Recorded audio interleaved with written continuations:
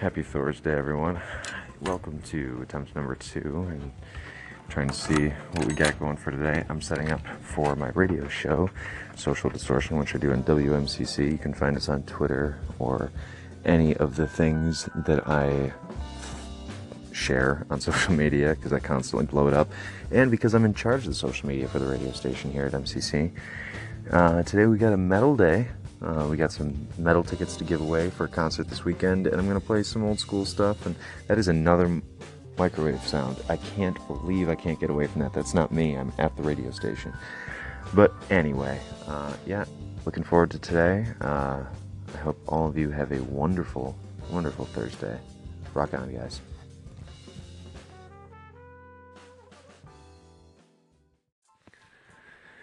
So I guess I have to make an addendum because I talked about this on the air on my radio show today, and I wanted to make a point about it, that I am incredibly sad and disheartened by the loss that we're all kind of feeling. All of us emo scene, metal, punk kids that for, close to 20 years, we've had the Vans Warped Tour in our back pocket as that platform to see and hear new things and to have these experiences with these smaller named bands, and main stage headliners too. But I guess the thing that saddens me the most about it is the discovery part. I mean, I have been going to Warped Tour since 2004. And 2004 was a huge year for me. I got to see a lot of the bands that were coming out at that time. With the headliner that year was Good Charlotte, okay? And I hated Good Charlotte, and it has nothing to do with what I'm about to say, but because of the fact that I hated Good Charlotte, I went in search of other things and found that since they were closing out the entire day, there wasn't really anything going on. So I wandered all the way to the other side of the park, the venue area where all the other stages are, to the smallest stage, what was eventually going to be known as the stage where you found that indie hip band that was up and coming. But at the time, it was just garbage. It was really tiny, and it was really poorly located, hard to find. And on this stage was a group of people that they kept interchanging members, and here, you play guitar for this song, and here, you do this. And meanwhile, there were 30 kids out front moshing their brains out, completely in love with what they were doing. They knew this music. I'd heard a track, which I didn't even know until a couple tracks in, or a couple songs into their set, that they were even a band I'd ever heard of before. That band turned out to be Silverstein. I saw them basically during their breakout, and I wouldn't have adapted to them. I would not have accepted them otherwise. I wasn't in the mood for screaming yet, and I was still very sensitive to what was musical and what wasn't musical, and I had a hard time differentiating between what I thought was qualitative talent and what was abhorrent garbage. I think I was being too judgmental. I think I was being picky. I mean, I was a hipster before being a hipster was cool, right? But I guess my point is that without this platform to reach people, without this ability to get your name out there, how do these smaller acts even, thrive, let alone exist today? In an industry where everyone's putting out singles because they're worried about how much money they're going to make and the amount of money it costs. They say it costs something like $20 million to start a new artist. Between all the merchandising, all of the marketing, all of the tours, all of the guest appearances, the image that they create for this person, the actual production itself, every piece of it that goes into it is money. It all costs something, and there's no money to go around anymore. I think that's been evident for a while. I mean, in the rock world, we've known that. In order to find something that you really like, you can't find it on the radio for rock. Everything on the radio is something that was big years ago. And that's because people gave up on the idea that there would be money there, so they stopped caring about it. And without care, that side of the industry fell apart. The last rock radio station in New York City closed almost a decade ago. And so now you grow up not even knowing the real history of how mainstream music became what it is. Rock and roll came from our hearts, came from our souls, came from injustice and these movements in the 60s that were about social equality. And rock music came from going against the norm and standing for what you believe in. And what do we have if we lose all of that? I mean, what festival now brings those kinds of acts together?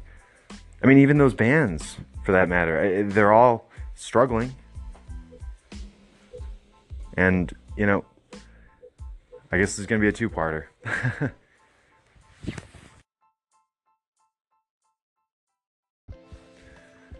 And just to close that out, I know that was fairly long-winded and I got a little riled up, a little passionate there. What it comes down to for me is that I think that it's important that we can all have this avenue, this way to reach people with the content that we create. I mean, that's part of what being creative, what being an artist is that you want to reach that audience. You know, it's not about just the creation of it. Maybe for some people it is, but for me, you know, what it came down to more than anything was that connection. I can't tell you how many times I've gone to a concert and left feeling so elated, a feeling that is rivaled by almost nothing that I've ever felt in life, because I felt a connection. I felt like I was moved personally by that experience. What's even bigger is when you have that in the flip reverse. I wish I could put to words what it feels like to be on stage playing a song that you've played a number of times. Maybe you don't even appreciate playing it anymore because you've gotten so sick of having to play that song. And for this particular example, I am saying that. This song, when echoed by the crowd, when I look out over the people, when I'm playing my chorus and I'm singing along, and people are singing back to me with my lyrics, and I can see in their faces that it's not just like they're reciting something, they feel it. They feel what I felt when I grew up listening to music, when I attached for the first time to words and lyrics, and how poetic and almost spiritual that experience can feel. I worry about the future of this medium. I worry about the future of rock music. I worry about how derivative music is becoming. And there's a lot of studies that are actually showing that that's very true, that producers are only putting forth what sells and what does well, so it makes money, which, yeah, I guess that makes total sense. Okay, I get it, you need to make money. But if you will only care about what makes money, then where is that auteur going to fit? Where is the posterity that we care about art when all we're really doing is selling something to somebody? There's no artistic expression in a money-making enterprise continually. You'll get lucky, you'll have an album that's really good, you'll have a couple of tracks that's really good, but on the whole, you're being told what to do, you're being pigeonholed, you're being crammed into this box that you didn't create, and you don't understand the shape and confines of the box until you're suddenly in it. I guess I'm ranting a little bit here. The loss of Warped Tour is going to sadden me tremendously, because I do worry about the future. I worry about the music I care about, because I grew up with all of that. I grew up seeing The Used and My Chemical Romance and Thrice and Taking Back Sunday and Flogging Molly and Matchbook Romance and 30 Seconds to Mars and Hawthorne Heights and Hit the Lights, and I could go on for forever. And it wouldn't be enough. It wouldn't be enough to bring this thing back, because the world has turned a blind eye to what isn't popular and going to make money. And it's a sad state of affairs. I guess I don't have anything positive to come out of this except to say that, don't give up.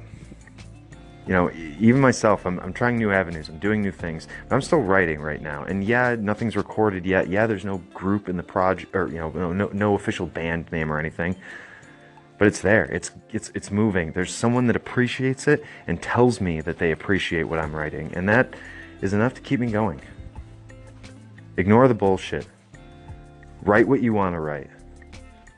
And you know what? Sometimes that means you're going to have to sacrifice, and some things will be a little bit more of a struggle if you're not willing to compromise on your art. And I guess that all comes down to what your own personal limitations are when it comes to that. What standards do you hold yourself to? But be true to yourself no matter what you do.